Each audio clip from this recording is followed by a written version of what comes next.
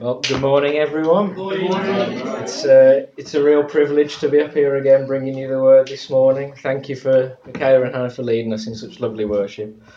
The passage of scripture that I want to talk about today, I think, is one of the most beautiful in all of scripture, and it's relevant, especially with what's happened just this last week. See, as Christians, we don't just believe that when our body dies that it's the end for us and there's nothing more afterwards. We believe in eternity, we believe in eternal life. But how does that change our outlook on the life that we have now? When we think about heaven, how should it change how we look at the things that we go through here on earth? And this is what the Apostle Paul is going to address in the Bible reading we've got today. It's in 2 Corinthians chapter 4, verses 16 to 18.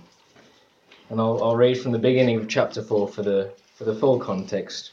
But that's 2 Corinthians chapter 4, verses 16 to 18.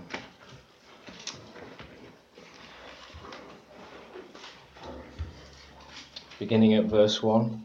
Therefore, since through God's mercy we have this ministry, we do not lose heart. Rather, we have renounced secret and shameful ways. We do not use deception, nor do we distort the word of God. On the contrary, by setting forth the truth plainly, we commend ourselves to every man's conscience in the sight of God. And even if our gospel is veiled, it is veiled to those who are perishing. The God of this age has blinded the minds of unbelievers, so that they cannot see the light of the gospel of the glory of Christ, who is the image of God. For we do not preach ourselves, but Jesus Christ as Lord, and ourselves as your servants for Jesus' sake. For God, who said, "Let light shine out of darkness," made his light shine in our hearts, to give us the light of the knowledge of the glory of God in the face of Christ. But we have this treasure in jars of clay, to show that this all-surpassing power is from God and not from us. We are hard pressed on every side, but not crushed, perplexed, but not in despair, persecuted, but not abandoned, struck down, but not destroyed. We always carry around in our body the death of Jesus, so that the life of Jesus may also be revealed in our body.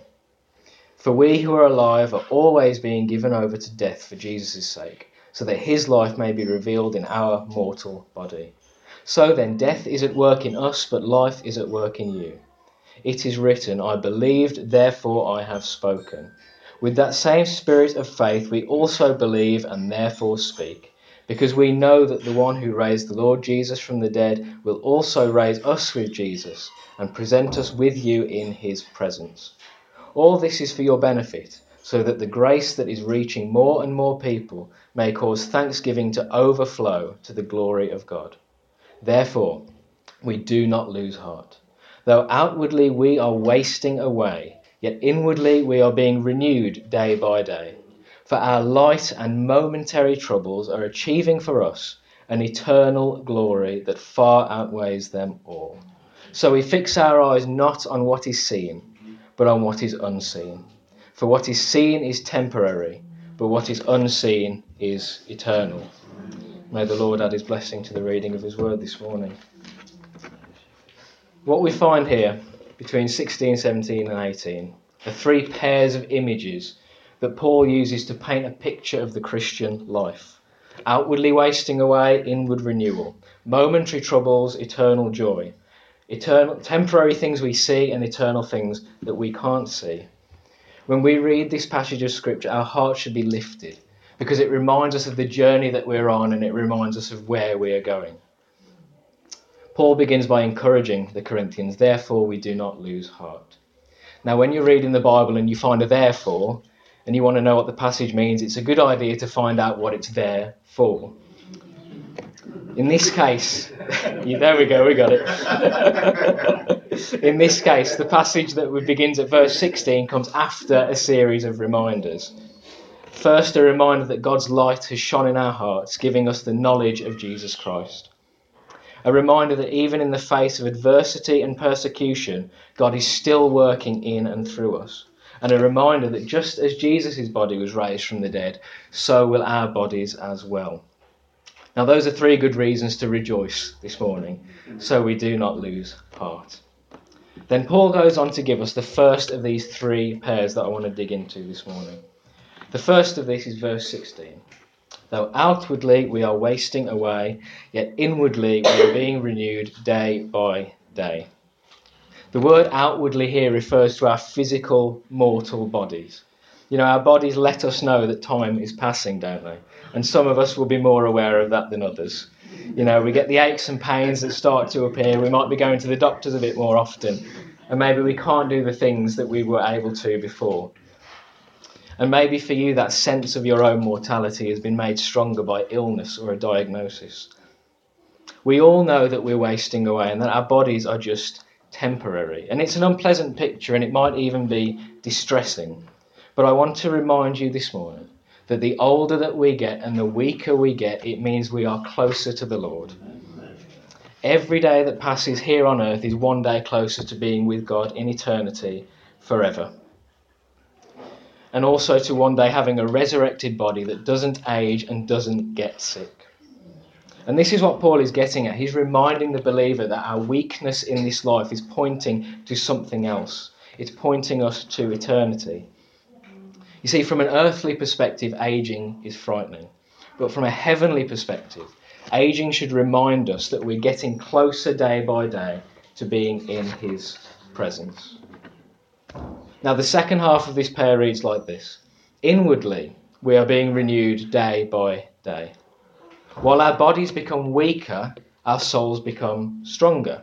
We've got a pair of opposites. But what does Paul mean by renewed? As we live the Christian life, as we walk daily with Christ, there's something happening inside us. Take a look back at chapter 3, verse 18. And we who with unveiled faces reflect the Lord's glory are being transformed into his likeness with ever-increasing glory, which comes from the Lord, who is the Spirit. Now, part of being a Christian is becoming like Christ. It's God's will for us to, day by day, more and more, become more like Jesus. Romans chapter 8:29 says that we've been predestined to be conformed to the likeness of his Son. You see, when God saves us, he doesn't just give us a golden ticket to heaven, as it were, as if being saved is the ultimate goal. See, getting saved is the beginning of the Christian life. It's not the end. In the letter to the Galatians, which Mark has been taking us through, Paul uses the language of running a race to describe the Christian life. See, salvation is not crossing the finish line. Salvation is when the starting pistol fires and you begin to run. So once God saves us, he begins a work in us. He begins to change us, to sanctify us, and to renew us. It's a lifelong work that he has promised to see through to the very end. A little bit later in 2 Corinthians, chapter 5:17, we read, Therefore, if anyone is in Christ, he is a new creation. The old has gone, the new has come. Now, I'm very thankful this morning that the Lord did not leave me the way that he found me. And I think a lot of us can attest to that, can't we?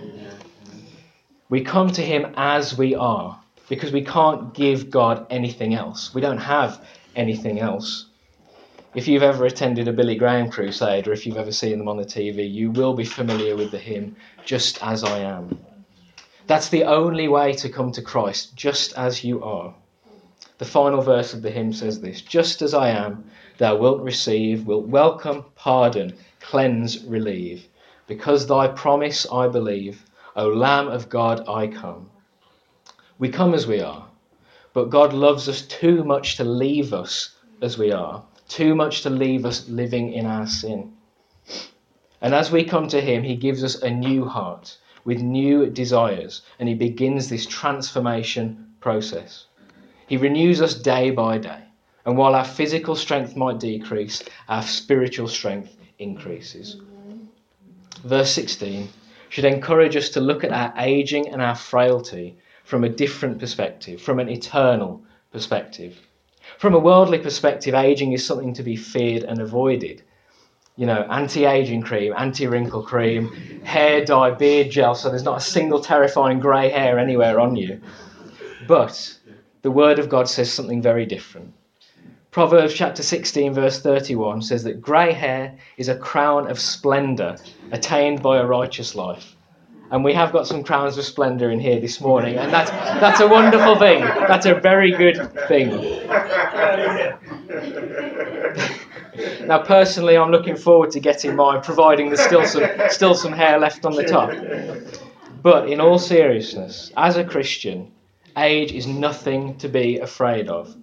It reminds us of the work that God is doing inside of us. It reminds us that we're getting closer to being with the Lord. And it's a reminder of all the days and the years that he has blessed us with. To cap this point off, I want to read you one of God's promises. In Isaiah chapter 46, verse 4, he says, "Even to your old age and grey hairs, I am he. I am he who will sustain you. I have made you, and I will carry you. I will sustain you, and I will rescue you."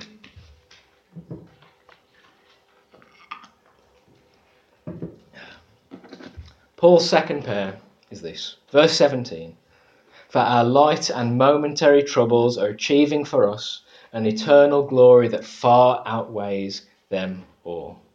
Now, what would you consider to be a light and momentary trouble? Something like the boiler packing up, planning a holiday and things falling through at the last minute. Now, if we want to understand this verse, we need to know what the Apostle Paul considers to be a light and momentary trouble. Look back at verse 8. "We are hard pressed on every side, but not crushed. Perplexed, but not in despair. Persecuted, but not abandoned. Struck down, but not destroyed." Verse 11. "For we who are alive are always being given over to death for Jesus' sake, so that his life may be revealed in our mortal body." So Paul's list of light troubles goes something like this. Hard pressed on every side, perplexed, persecuted, struck down, and delivered to death. To really understand the sheer weight of this verse of Scripture, we should look at its historical context. See, 2 Corinthians was written in either late 55 AD, early 56 AD to the church at Corinth. This was just around 20 years after the death and resurrection of Jesus. And this was a letter addressed to the very first generation of Christians. See, the whole Bible was written for us, but it was not written to us. You see, and when we understand who it was written to originally, it gives us important insight, especially in this text here today. See, the persecution of Christians began immediately. All you need to do is look at as far as the book of Acts. We read that the apostles were arrested, they were flogged, put in prison, and in some cases they were executed. Now, several years after Paul wrote this letter to the Corinthians, Christian persecution got even worse, it got even more intense under the Emperor Nero. In 64 AD, there was a great fire of Rome. A huge fire, it burned for 6 days, and by the end of it, 2/3 of Rome was in ruins. Now, the church had been growing fast, and the Christian faith was not viewed favourably by the Romans. At the same time, rumours began to circulate that Nero had started the fire himself, so that he could build himself a new palace. So Nero saw his opportunity. He pinned the blame on Christians for starting the fire. The Roman historian Tacitus writes in the early 2nd century, "Consequently, to get rid of the report, that is the rumours, Nero fastened the guilt and inflicted the most exquisite tortures on a class hated for their abominations, called Christians by the populace. Christus, that's Jesus, from whom the name had its origin, suffered the extreme penalty, that is crucifixion, during the reign of Tiberius at the hands of one of our procurators, Pontius Pilate, and a most mischievous superstition, thus checked for the moment, again broke out not only in Judea, the first source of the evil, but even in Rome, where all things hideous and shameful from every part of the world find their centre and become popular. Accordingly, an arrest was first made of all who pleaded guilty. Then upon their information, an immense multitude was convicted, not so much of the crime of firing the city as of hatred against mankind. Mockery of every sort was added to their deaths." Now, Tacitus goes on to briefly describe the way in which Nero persecuted the Christians. And I won't read it, but it is suffice to say he was a twisted individual. But this was the background, this is the backdrop, the reality of the persecution that these first Christians lived with. As they gathered together in their home churches and elsewhere, this is what was happening outside the walls. This is what they had in mind when they read this letter from Paul. Now, for us here in England today, 2,000 something years later, it is hard for us to imagine. But actually, this is the reality of life for many of our Christian brothers and sisters right now. Every year, Open Doors, as Mark has already mentioned, they publish a world watch list. Every country is ranked by how dangerous it is to be a publicly professing Christian there. Right now, North Korea is number 1. If the authorities in North Korea find out that you're a Christian, you can be sent to a labour camp or killed on the spot. Nigeria is number 6 on the list, a country where more Christians are killed for their faith than every other country combined. We can't just assume that persecution is confined to history, because it's not. It's happening right now. Here in the UK, we are blessed. We are tremendously blessed. And we face our challenges. Politics, schools, we have our battles. But we have freedom. We have a lot of freedom. Freedom to fly a great big purple banner outside with a cross on it. There are churches in other parts of the world that could only dream of being able to do that. So my challenge to you this morning, and a challenge to myself as well, is this. What are we doing with our freedom?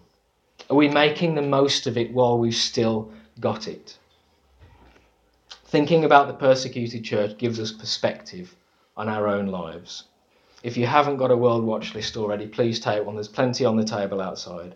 Some of it is difficult to read, but in those stories of persecution, you'll find great stories of faith and overcoming. With all this in mind then, how is it that Paul says that these are light and momentary troubles? The answer is perspective. On the other side of this life that is fraught with pain and suffering is an eternal glory that far outweighs anything we endure in this life and anything that we could imagine. In Psalm chapter 39 verse 4, David prays, "Show me, O Lord, my life's end and the number of my days. Let me know how fleeting my life is. You have made my days a mere handbreadth. The span of my years is as nothing before you. Each man's life is but a breath." James chapter 4:14 says, "You are a mist that appears for a little while and then vanishes." This life we have here on earth is short.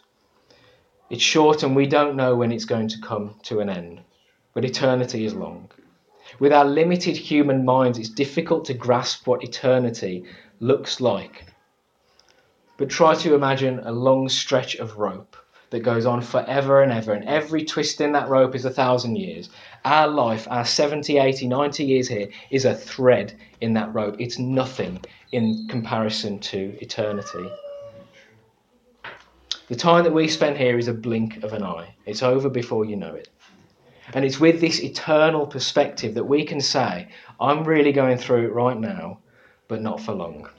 All our troubles become momentary in the light of eternity. Now, many years ago when I was a child, I needed a medical procedure done on my foot. And part of this procedure was a local anaesthetic. Now, I'm not exaggerating when I tell you that this was the biggest, thickest needle I've ever seen in my life. It was so thick it looked like a pen. It was horrible. I can still see it. Now, if you've ever had an injection, you know what the nurse and the doctor say. It's just a scratch. Just a scratch and it'll be over. Now, what I felt that day was not a scratch. I'm telling you now. But my point is this, that when we know that we're going to experience pain for a short amount of time, like an injection, we take a deep breath. Take a deep breath, embrace it and get it over with. And we can endure it.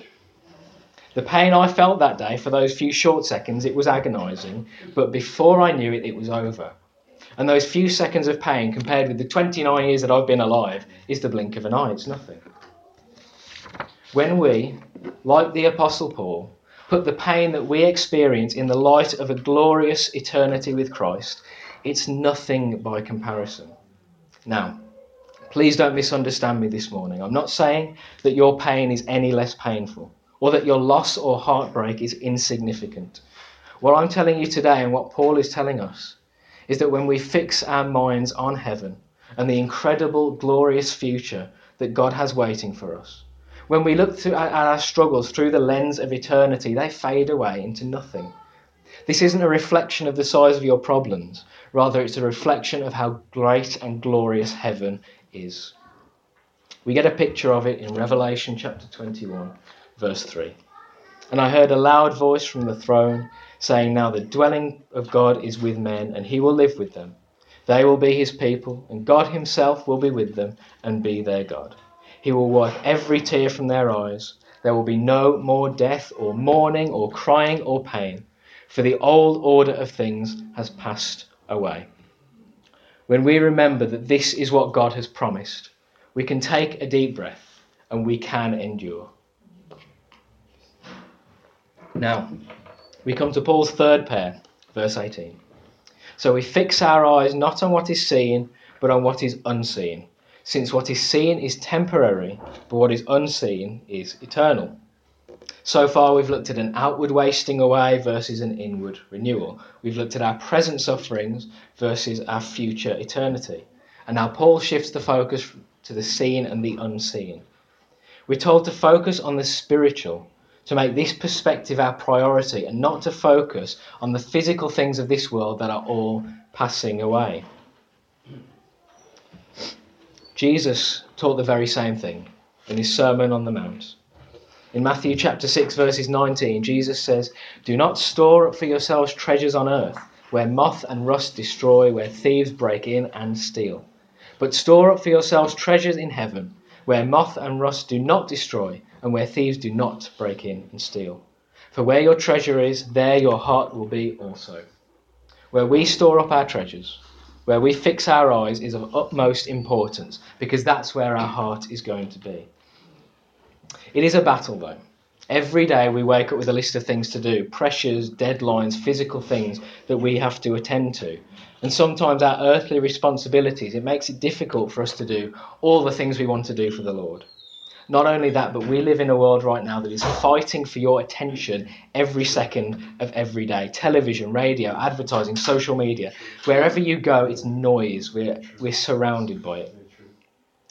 Now, the way we spend a lot of the time we have may be out of our control. You might have a job with long unsociable hours, or you may have to spend a lot of time looking after family. And by the end of your to-do list, there's not a lot of time left. But we all have some amount of time that is ours to decide what to do with. And we ought to treat this time with great care, especially if you don't have much of it. We're not without help, though, because the Bible gives us a useful principle. In 1 Corinthians chapter 3, verse 10 to 15, Paul describes how one day the work of those who build the church will be tested. Not to be tested on whether or not they'll be saved, but the work will be tested to see if it has eternal value. Beginning in verse 10, we read, "By the grace God has given me, I laid a foundation as an expert builder, and someone else is building on it. But each one should be careful how he builds, for no one can lay any foundation other than the one already laid, which is Jesus Christ.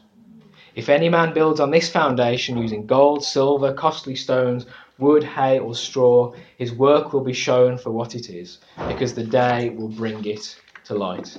It will be revealed with fire, and the fire will test the quality of each man's work. If what he has built survives, he will receive his reward. If it's burned up, he will suffer loss. He himself will be saved, but only as one escaping through the flames." Now, the clear context of the passage tells us Paul is primarily talking about the building of the church. Bible scholars and commentators differ on whether this passage applies to every believer, but what is clear in Scripture is that we all must give an account.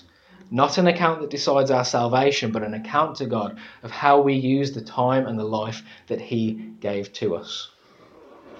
Either way, Paul gives us an image here to help us think about the way that we spend our life and our time. Here's the question. What materials are you building with? Imagine an empty plot of land in your mind.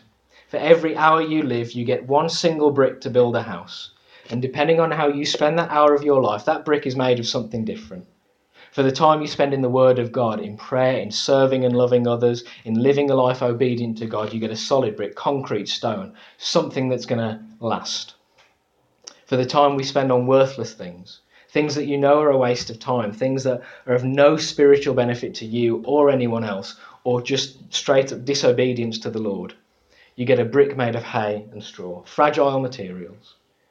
Now, when you think about your life, the way you choose to spend your time, when you apply this metaphor and build your house brick by brick, hour by hour, what does your house look like?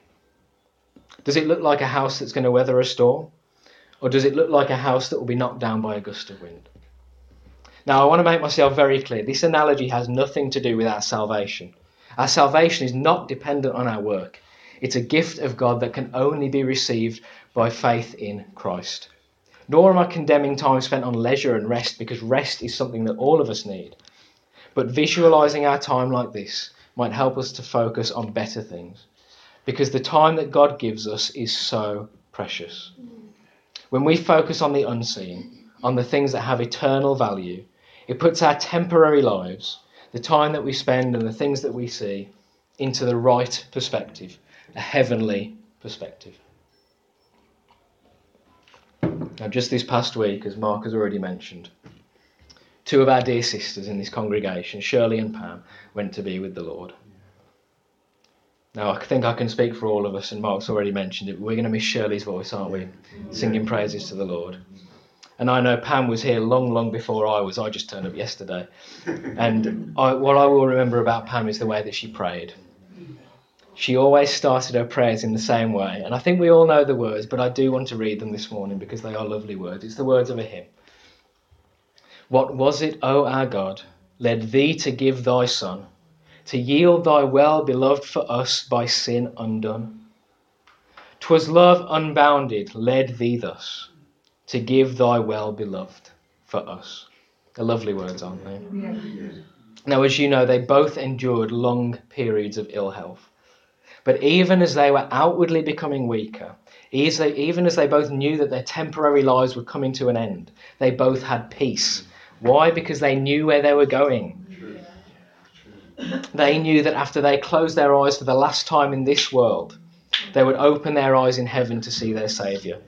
They knew, as Paul did, that to be absent from the body is to be present with the Lord. They could both look death in the face and say, "O death, where is your victory? O death, where is your sting?" Because they were trusting in the one who rose from the grave and defeated death. Now, their assurance is the same assurance that we all have this morning as Christians, the assurance of eternal life. Do you have that assurance this morning? Do you know where you are going? Now, if your answer to that question is, "I hope I'm going to heaven," or "I think I might be going to heaven," or if your assurance is any less than 100%, I want you to picture something, as I borrow an analogy from Ray Comfort. Imagine the two of us, you and I, were on a plane, but the engine has caught fire, the pilot's unconscious, and the plane is hurtling towards the ground at an alarming speed. We're both sitting on the edge of the open door as smoke fills the plane, and we both know we're going to have to jump. There are two parachutes. I turn to you and say, "Right, we've got 30 seconds, we're going to have to jump. Have you got the parachute on? Is it secure?" If you turn to me and say, "Maybe," I'm going to say, "What is wrong with you? We've got to jump 10,000 feet and you don't know." In the same way, we need to make sure we know where we are going when this life ends. Now, if you've received the Lord Jesus Christ as your Saviour, if you're trusting and believing in him, there is no maybe about it. When Jesus died on the cross, he didn't make it possible for you to save yourself if you're good enough. No way. When theologians talk about what Jesus accomplished on the cross, they use the term the finished work of Christ. It's a finished work because we can't add or contribute anything to what Jesus did. The only thing we can do is receive the pardon for our sins and the forgiveness that he offers us and the gift of eternal life. Have you received Christ as your Saviour? John chapter 3 verse 36 reads, "Whoever believes in the Son has eternal life, but whoever rejects the Son will not see life, for God's wrath remains on him." Now, without Christ, there is no hope of heaven. If you die in your sins, the only assurance that you have is the assurance of a lost eternity. And our life is not like this burning plane analogy, because we don't know when we're going to have to jump. But God is rich in mercy. The Bible says that God demonstrated his love for us in that Jesus died for us while we were still sinners.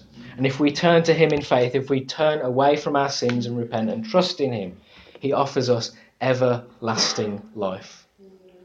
Romans chapter 10 verse 9 says that if you confess with your mouth Jesus is Lord and believe in your heart that God raised him from the dead, you will be saved.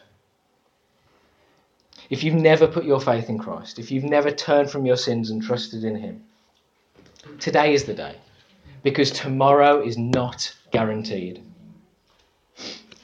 In closing, for those of us who have received Christ, we have the privilege of this eternal perspective. We can say that even as we age and we become frail, God is completing the work that he started in us. We can say that whatever trials we endure in this life, they are light and they are momentary compared to the eternal and glorious future that awaits us. And we can say that whatever temporary things the world offers us are meaningless compared to God's promises and the eternal life in Jesus Christ that we have received. My prayer is that this passage of Scripture is a comfort to you, and that it helps you see everything, your life, your pain and your struggles, from that eternal, heavenly perspective that God wants us to have. Let's pray. Heavenly Father, we just give you thanks for your word that is so full of incredible promises for us. We thank you that in light of eternity we can see our lives differently. We thank you that even in times of weakness and hardship you don't leave or forsake us, but instead you're working in and through us. We thank you for the promise of eternal life, the promise of heaven with you, a promise that helps us endure whatever difficulties we might face. Help us, Lord, we pray, to fix our eyes on what is unseen, to remember eternity, to remember our destination, and to live our lives with that heavenly perspective. In Jesus' name we pray. Amen. Amen.